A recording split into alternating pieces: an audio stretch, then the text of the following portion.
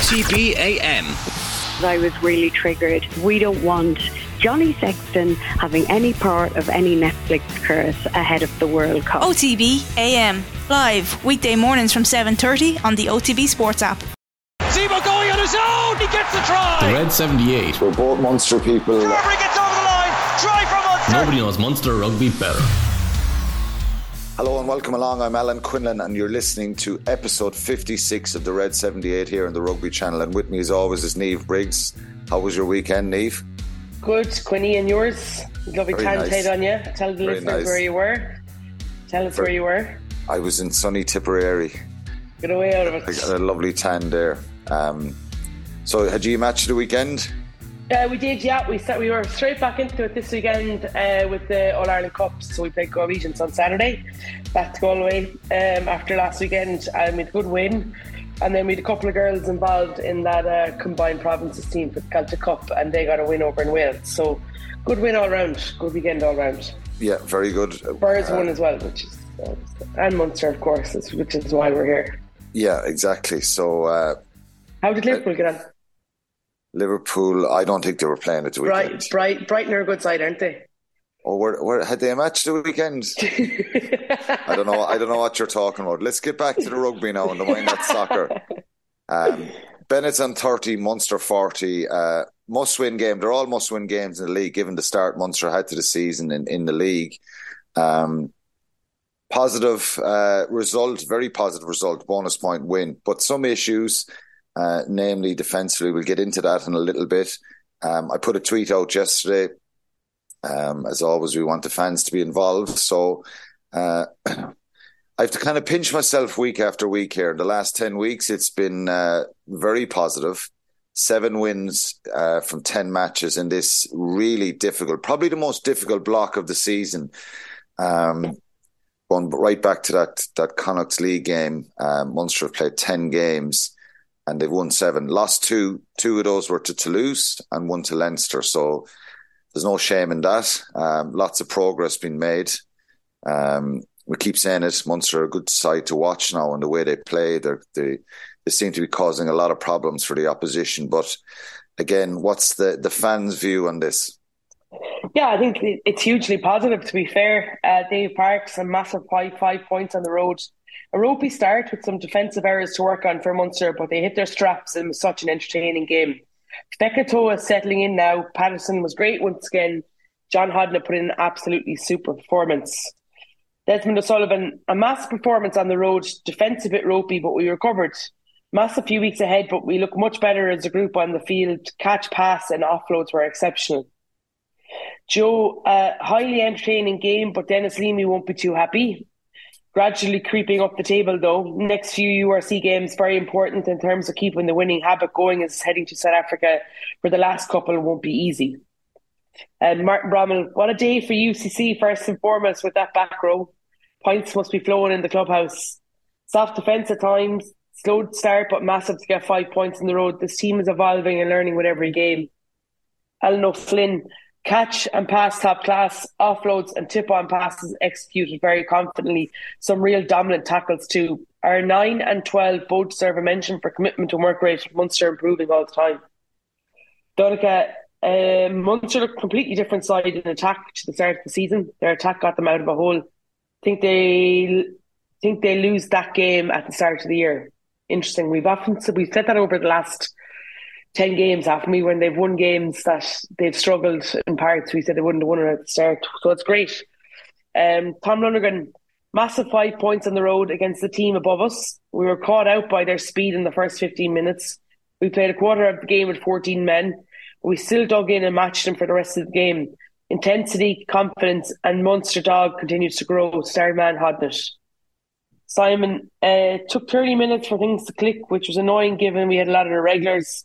John Hodnett, Patterson and Salanoa all had great games. Bring on the Ospreys. John Thuig, inside defence at fault for the first 2 tries. Too much separation between defenders. Ben was very good. Joey had a mixed game again. Winning, scoring 6 tries is always good. Returning players got valuable game time. All enjoyable watch for all except Leamy.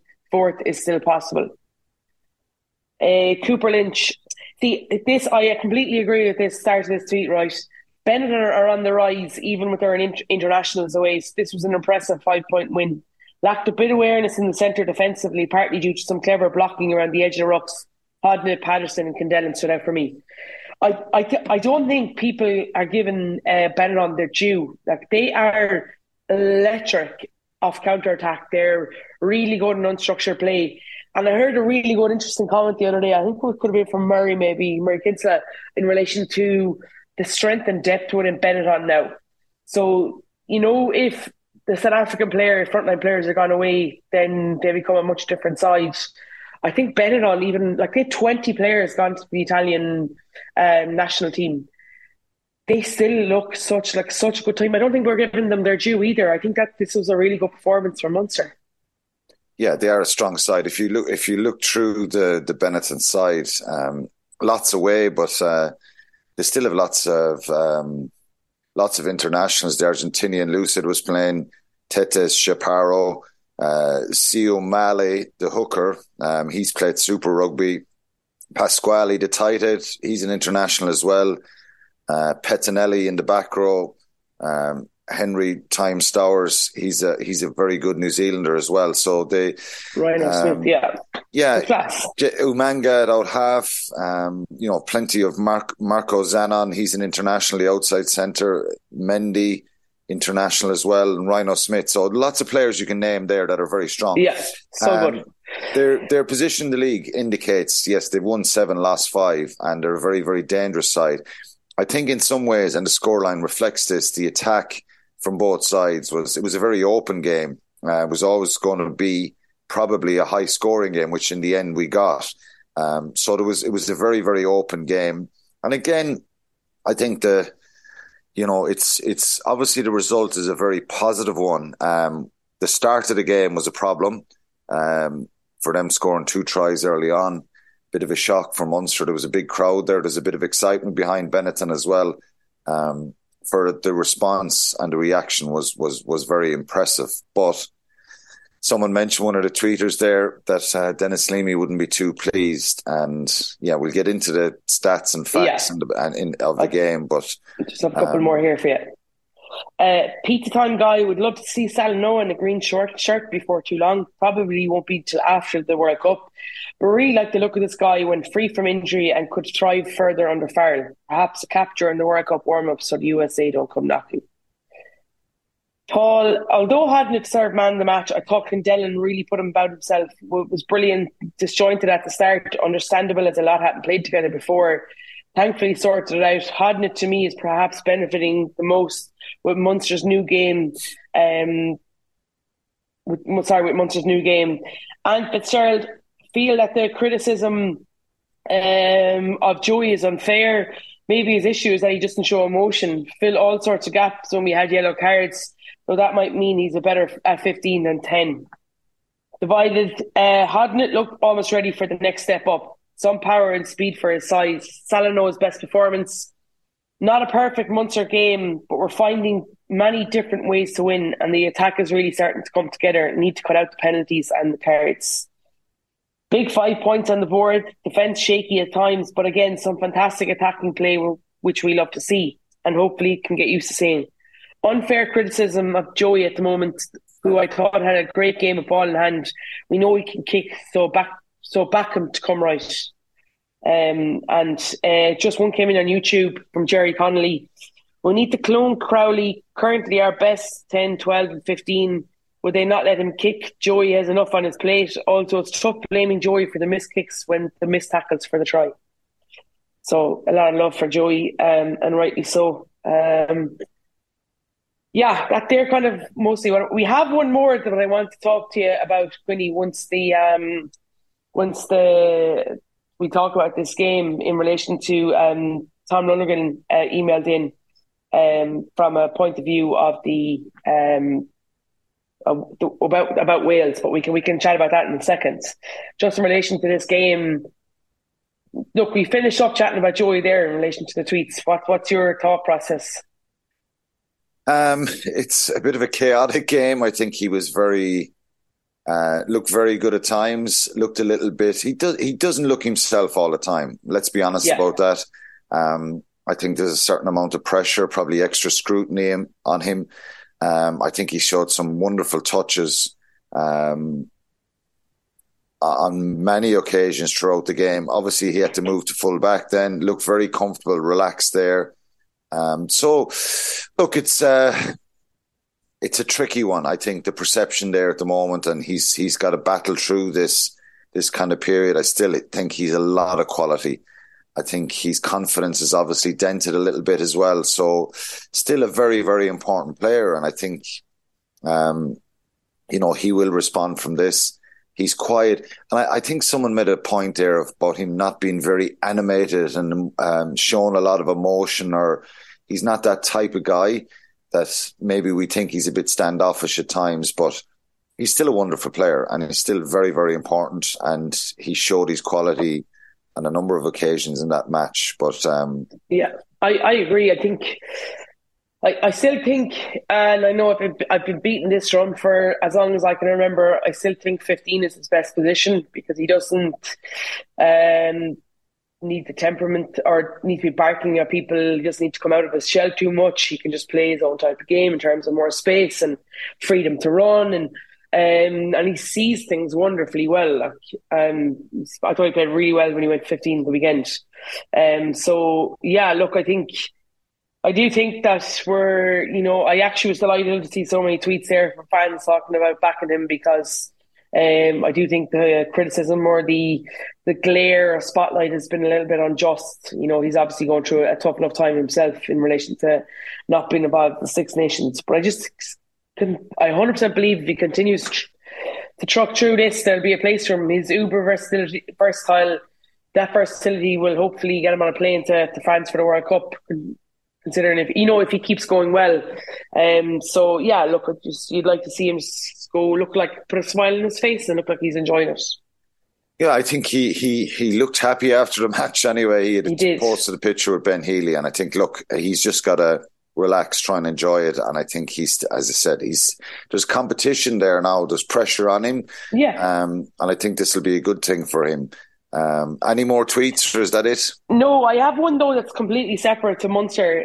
Tom Lundgren emailed into the rugby channel at bauermedia.ie and said, I saw this, and although not Munster specific, it's certainly URC related, and there may be a bigger future picture here for the game.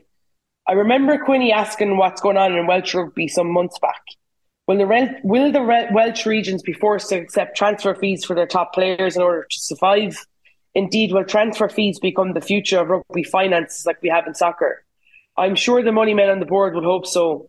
When there is a chance of a money earner, if it gets introduced, like it or dislike it, all the clubs, provinces and regions will want a slice of the action.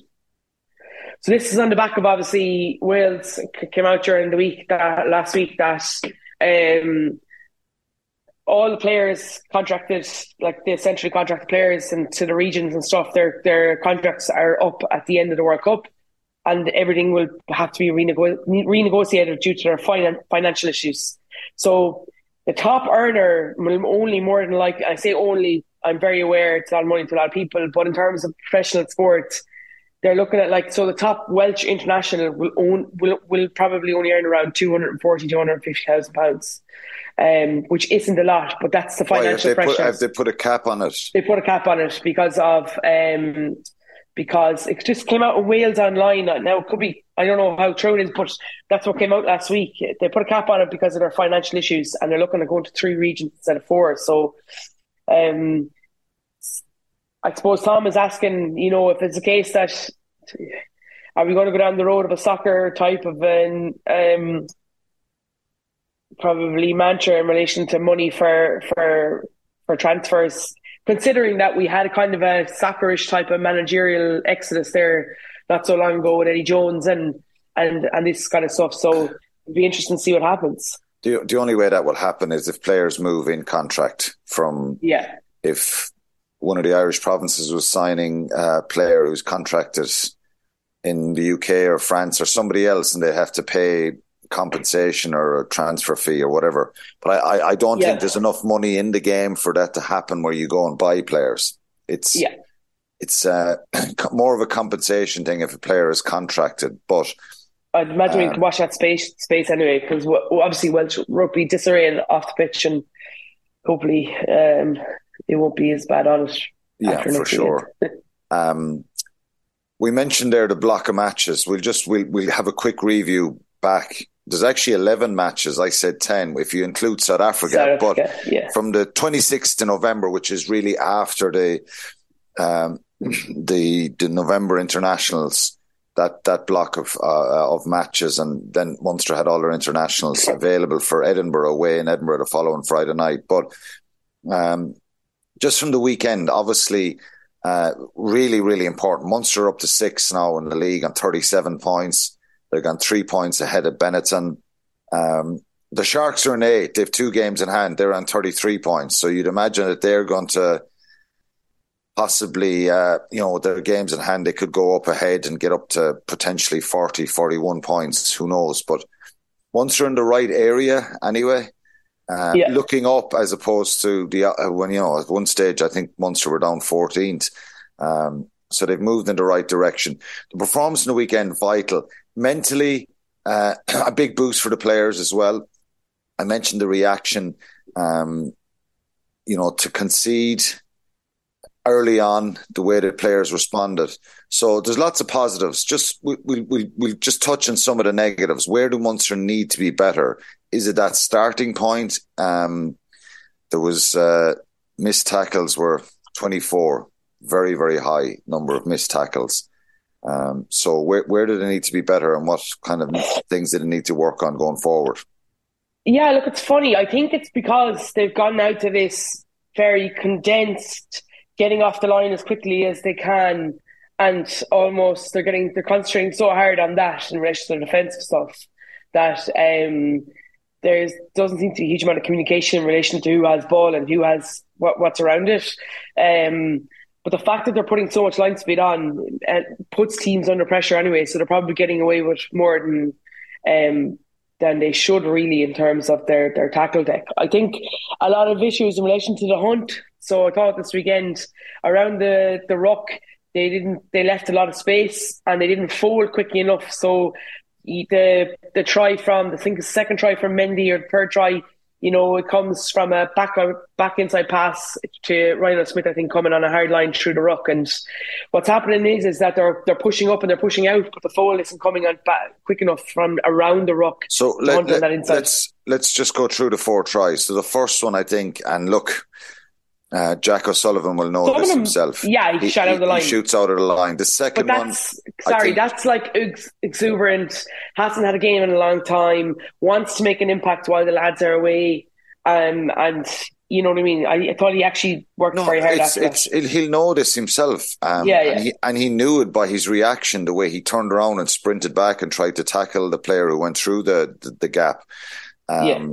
So Jack O'Sullivan's one, preventable, the first one. Josh Wycherley, I think, is looking out, and that inside pass, the ball goes right across in front of him. I think when I was playing, I'm sure it's no different now, you're trying to get your first and second defender, their first couple of steps need to be forward rather than lateral.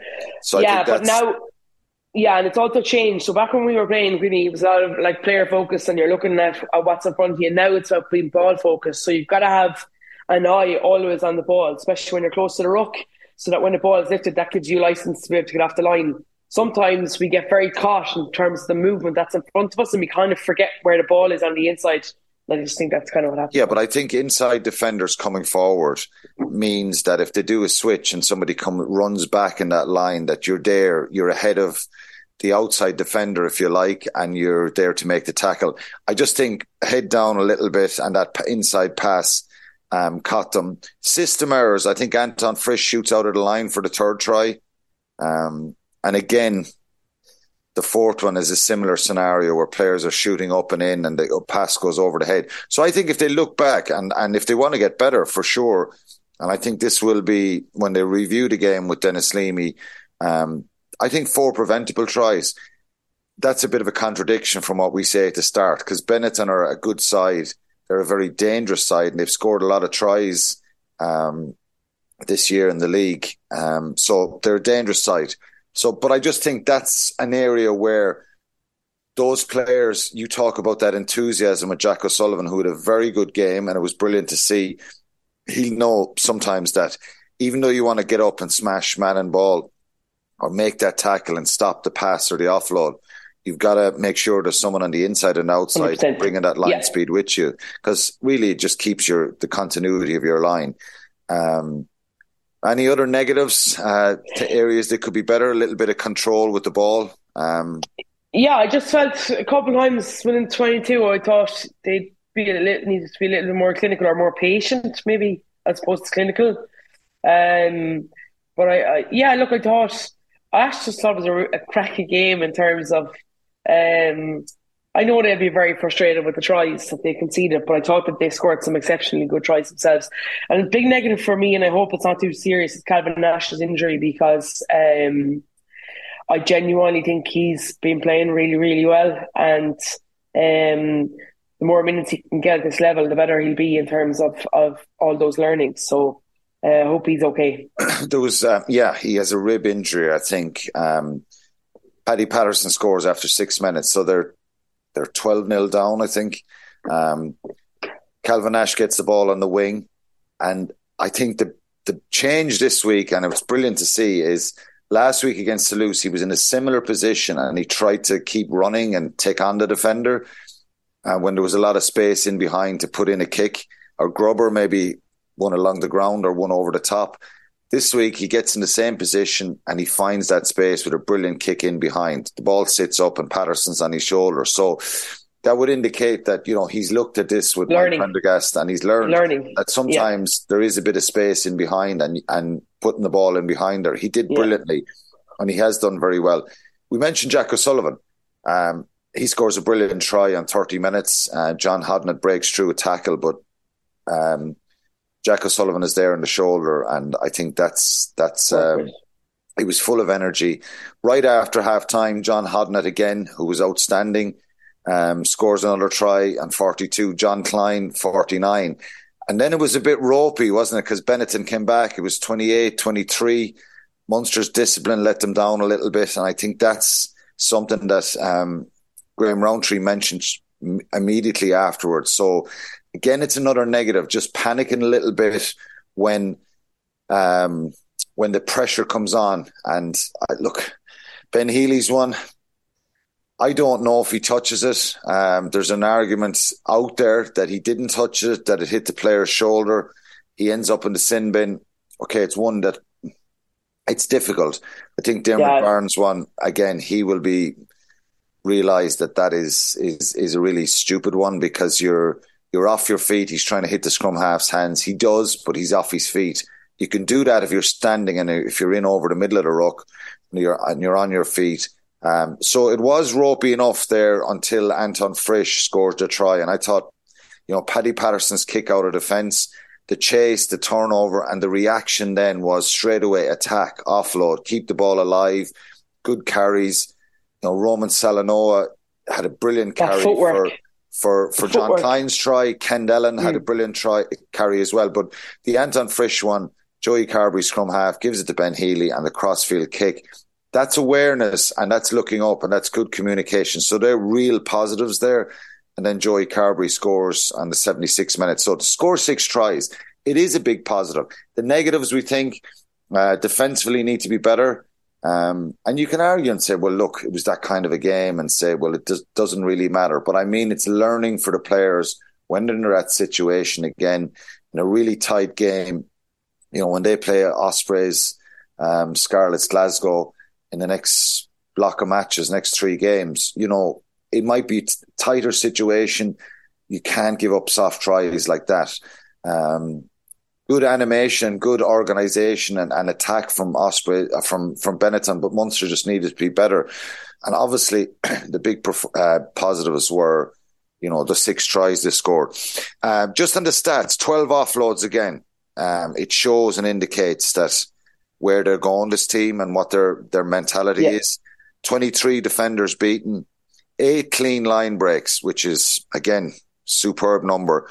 Benetton had 12, it shows their attack, but those numbers are good. 8 clean line breaks, 23 defenders beaten, and 12 offloads. The missed tackles is up at 24. It's too high. 6 turnovers, 1, and 11 penalties. So there's a couple of numbers in there that they need to be better on. But overall, I think a superb win on the road. And as we said, they're up to 7th in the league, which is... excuse me. I get the numbers right here. I had the league table here. They're 6th in the league. Yeah, they're gone ahead of Benetton, 3 points ahead of Benetton. Glasgow are in 5th on 39. They have a game in hand. So that game against Glasgow is going to be really, really vital. Okay, so let's move on to this. They're on a down week this week. I'm going to go back after the 10 weeks. Yeah, so the 10 weeks. Let's have a quick recap of that, just for I'm sure everyone is aware of it. So the 26th of November, they beat Munster beat Connacht 24-17, then went away to Edinburgh, lost to Toulouse, beat Northampton away from home, lost to Leinster, and then they've a really positive run. And it just goes to show that winning Ulster, how vital it was for confidence to get back on track after the disappointment to losing the Leinster game. They beat Ulster in Belfast, then a convincing win against the Lions. Squeaky bum time a little bit against Northampton in the second half, 24-0 up. Really good performance, a lot to take out of in Toulouse against a really powerful side. And then, to get the win again at the weekend. So yeah. I think just a recap of the attack and the change. Everybody I meet now talks about Munster, say, well, they're on the right track. They're a better side to look at. They're exciting to watch. And the numbers back that up. So in 13 league games, they have 129 offloads, which is unheard of in the previous regime. So they're second best in the league with offloads. And it shows a mentality. That isn't them like just firing the ball here, there and everywhere. They're creating a little bit of space. They've got better footwork into contact. They're getting their hands through, and their mentality is to play with pace and tempo. Defenders, it's the support lines, though, wouldn't have happened before.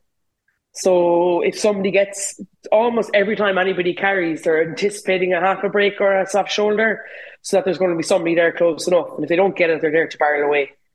That was definitely not there before, in terms of there was always a separation between the ball carrier and the two coming afterwards. So it's the support play, it's the anticipation. They're very proactive in terms of line breaks and being there for an offload as opposed to reactive, which was what was happening before. Yeah, and I think it's a mental thing as well. So defenders beaten, they're 220 in 13 games, so they're 4th in that. So these numbers have improved dramatically in the last 11 games, going back to the South Africa game.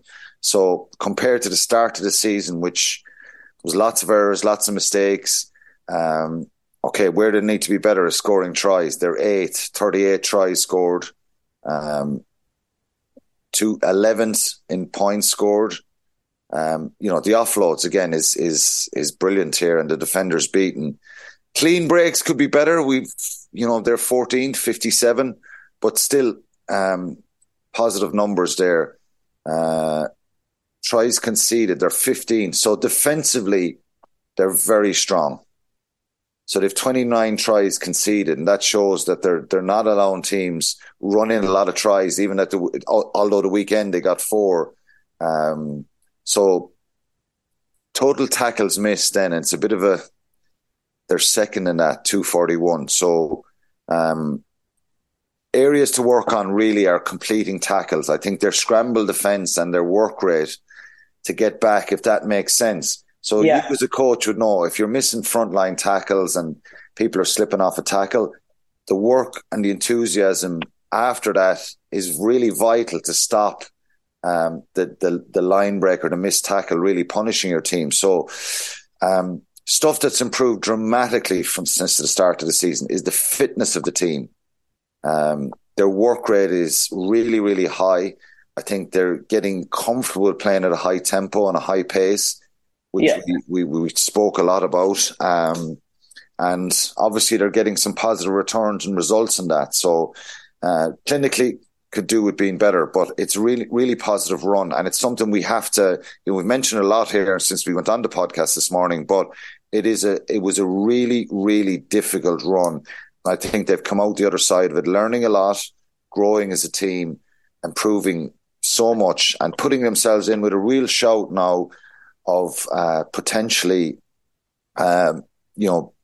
making the playoffs and being in Europe next year, which was looking kind of difficult before November with the start. Okay, we'll move on to the big thing. Sorry. The big thing that you've just missed there in relation to their ability to be able to play this is that their fitness has improved dramatically.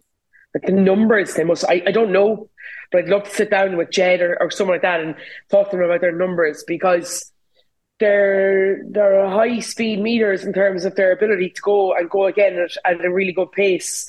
They actually just weren't their shape was good for the first 4 or 5 games in terms of what they were trying to do, but they just physically couldn't get around the park to make those overlaps happen.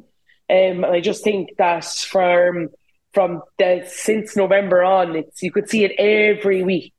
Their ability to get back up off the ground, back 3 players are sprinting to get open to create overlaps, and the fact that the work rate between majority of the forwards, i.e. the 2 pods. They don't have to go outside the 15s really. It allows them then to be more explosive all the time. So, yeah, I think their fitness has gone through the roof. I think that's a huge help as well. Yeah, and the changes in results as well, because they lost their first 7 games. They lost 5 of them. Yeah, they lost to Cardiff, lost to Connacht, lost to Leinster, lost to Ulster. And I get my numbers right. 1, 2, 3, 4, 5. Yeah, 5 games. Cardiff, Dragons, Connacht, Leinster and Ulster in the first 7 games. So dramatic improvement, and they deserve a bit of credit for that. Brilliant. Still lots to work on. Okay, let's go on to the star of the week. We've got to move on. Who would you choose? Couldn't be anybody else. Yeah, he was a player of the match as well. John Hodnett. 20 tackles, 6 defenders beaten, and 2 clean line breaks. So Munster had 8 clean line breaks, and he had 2 of them. 6 defenders beaten, scores a try as well. I saw somebody, it was the first time I went, oh God, yeah. Somebody likened him in body shape to Sean O'Brien. And I thought, in terms of that power, that ability to thing. I do think, though, the way that... So he's incredibly good over the ball. We've always known that since his younger days. We're now starting to see, because of the way that Munster play and that back row forward, that edge forward is literally on the touchline, it allows him to be able to pick weaknesses, like he's running over wingers and fullbacks that just don't want to tackle him because he's just ridiculously strong. So I think the way Munster are designed to play as well means he's flourishing. His work rate is incredible. I have to say, I thought Kendellen was excellent as well this weekend. The back row, someone mentioned in the tweets, the 3 guys in the back row were really good. Fineen Wycherley being back. Yeah, they are. Yeah, Fineen Wycherley being back is a big boost for them. John Klein, again, work rate through the roof. Roman Salano, I thought, had a super game. And another player I've mentioned a lot is Niall Scannell. I think he's had a really, really, really big number of weeks throughout this period. He's been very, very good. I think looks like he's enjoying his rugby. I know he'd love to probably get back into the Irish squad, but he's doing a lot of good work, not just with the ball. I think the emergence of Diarmuid Byrne has pushed him to another level in terms of focus. That's what I don't know. I'm just from an outside looking. Yeah, but I think he's always been good, but I just feel like he's gone to another level over the last. Yeah, he's been very good in the last period of time. Malachi Fekitoa was good to see him getting good game time. Frisch had moments. So overall, I think it was really positive and lots of big performances from lots of players. John Hodnett is the star of the week, and without doubt, deserves it. I think he was outstanding, and he's shown a level of consistency and maturity. Do you think he's capable of stepping up and playing internationally? Is he showing the quality and 100%. consistency? He had a lot of injuries and he had a year out there a couple of seasons ago. So I really do. I think when you look at what that back rowers are, I think the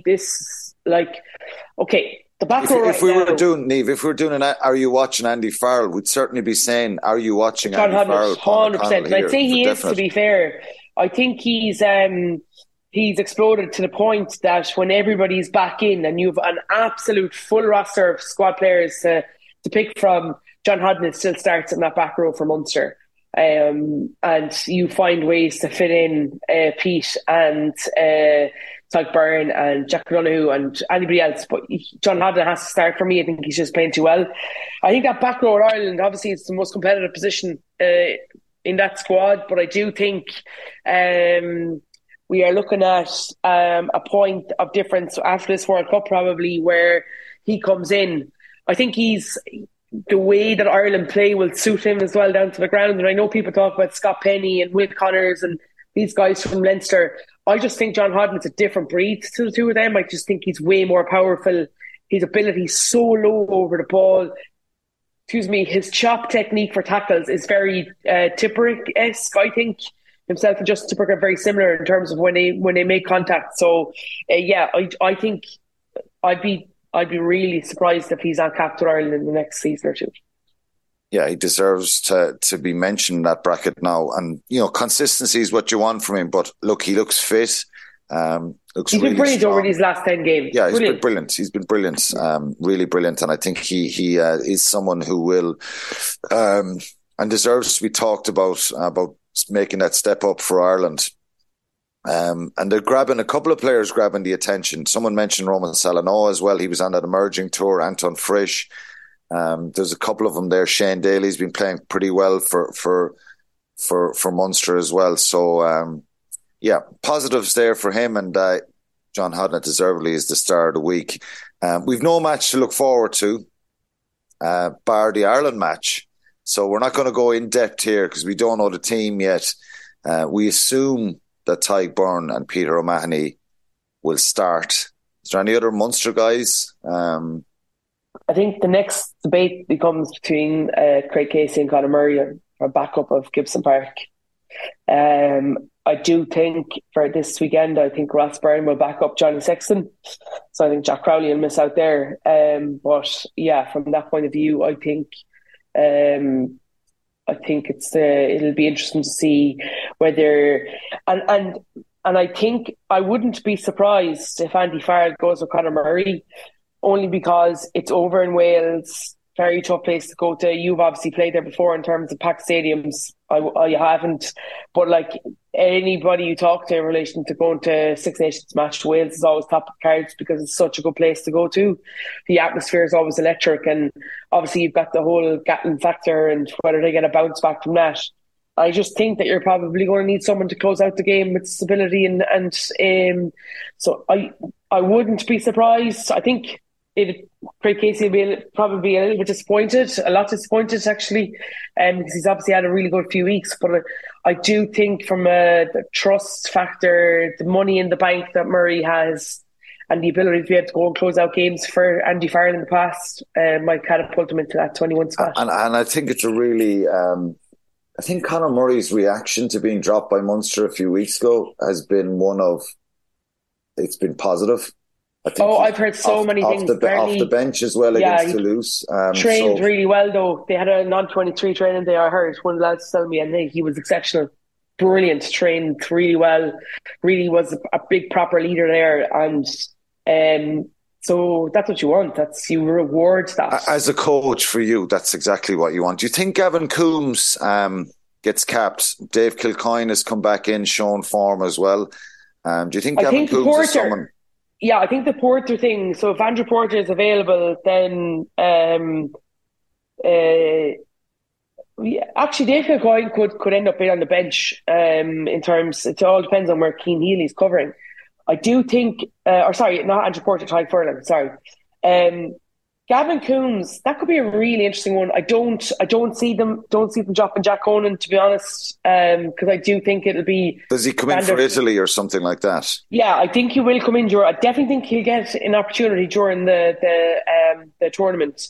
I just think Wales too big. I think these players. No, have I'm had not. such a I'm not brilliant year. suggesting that. I'm just saying, throughout, I think it'd be a shame if he goes through this tournament and doesn't get some sort of game time out on the field with a really decent Irish side. I don't think there'll be some changes for the Italian game, but it's in Rome, so it's and Italy have had some positive results. You know, in November.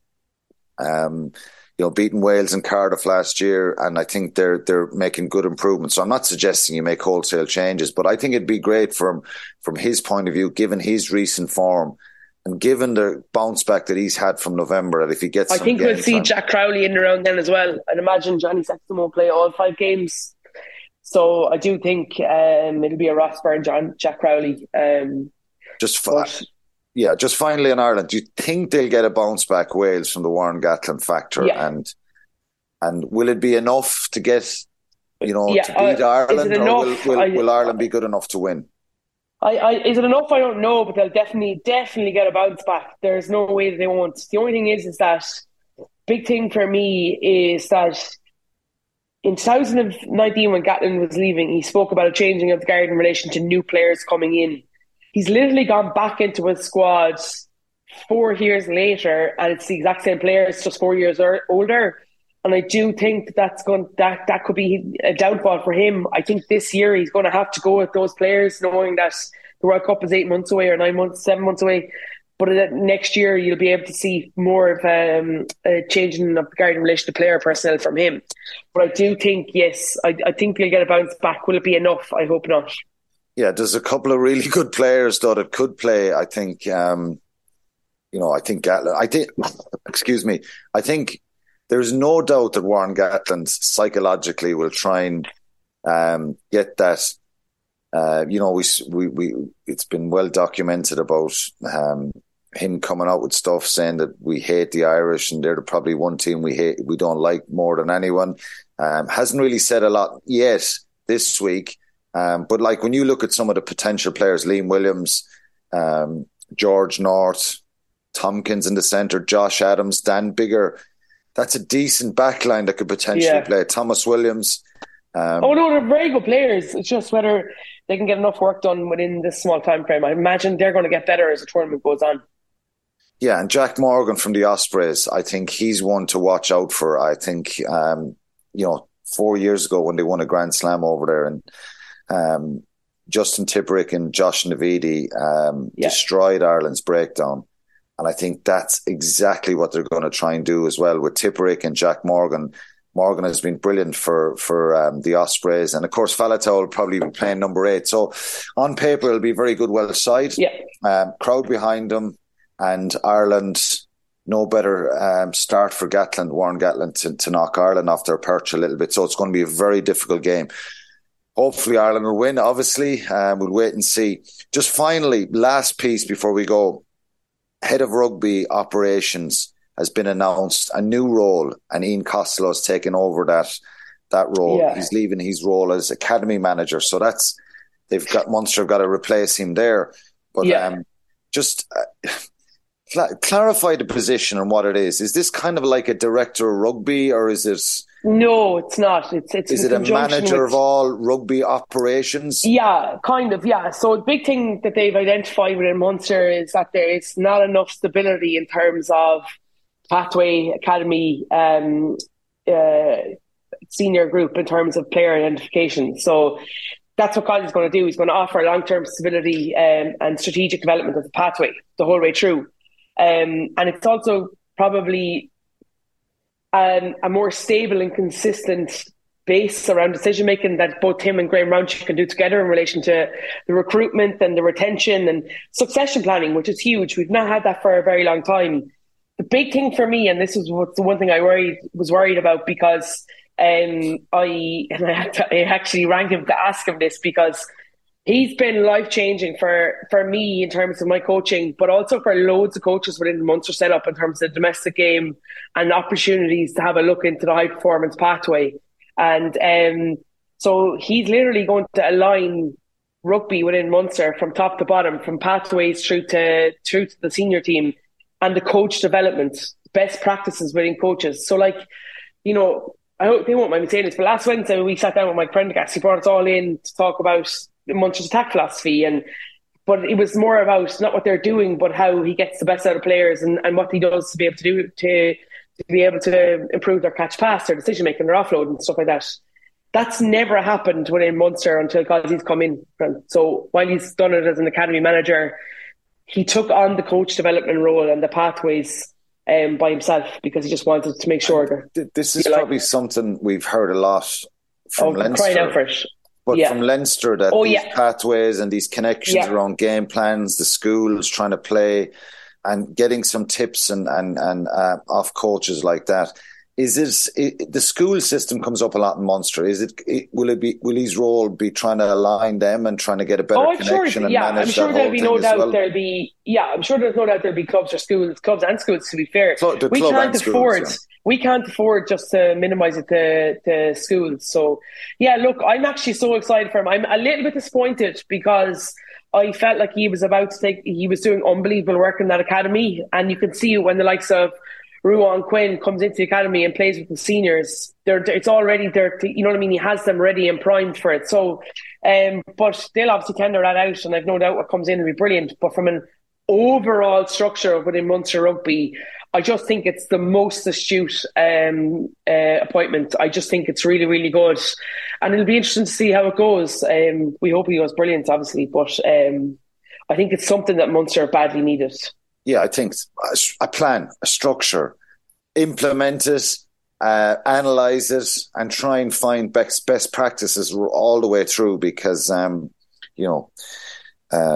it's really a vital period, and not just with the senior team. Hopefully people are more positive and enthusiastic, but it's really vital with all those kind of structures behind the scene that they're really looked at and trying to find ways of bringing more players through, getting your recruitment right, having a plan for a couple of years down the line. So we wish Ian Costello very well. Yeah. Your job now is to ask him, will he come on the podcast with us in the next week or two and I'll do that. And see if he'll come and talk to us. And really, while I'm out there, I'm sure he'll be listening. Not just talk to us, talk to the Munster fans. Really, that's what we want. Yeah, and we'll get him on. I'm sure he's going to do some press on it anyway, but it'd be lovely to have a chat with him. We wish him well in that. We also, just before we finish, RG Snyman is, we're seeing more and more positive pictures, more and more positive news about his training.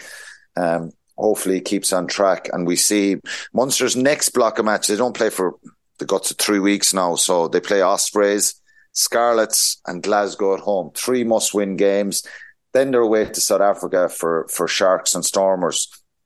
In the league, obviously they're going to South Africa twice to play their own 16 games. So a little bit of room for them to breathe in the next couple of weeks, which is no harm because I think they've been stretched to the bare bones. Hopefully they can get some of the other players back from injury and really have a crack then at the end of the season. But if they win the next 3 games, which are 3 home games, and they've got a target, I think they will make the knockout stages and be in Europe, and then maybe there'll be a little bit of pressure off, and we can all forget about the poor start to the season because we've seen consistent progress, which I think Munster fans are really pleased and happy about. So that's it for episode 56 of the Red 78. Make sure you get your podcast straight to your phone every week. Just search for the Red 78.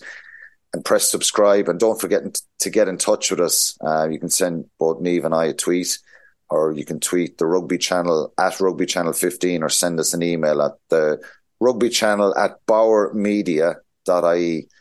And that's it for this week. Thanks again, Niamh. We've no match to analyse next week, but we'll have a look at the Ireland match anyway. No Munster match to analyse, but we'll look at the Ireland game, and so that's it. Take care, and thanks again. Thanks a minute. The Red 78 with Alan Quinlan and Niamh Briggs. Nobody knows Munster rugby better. I'd like to think I know a lot.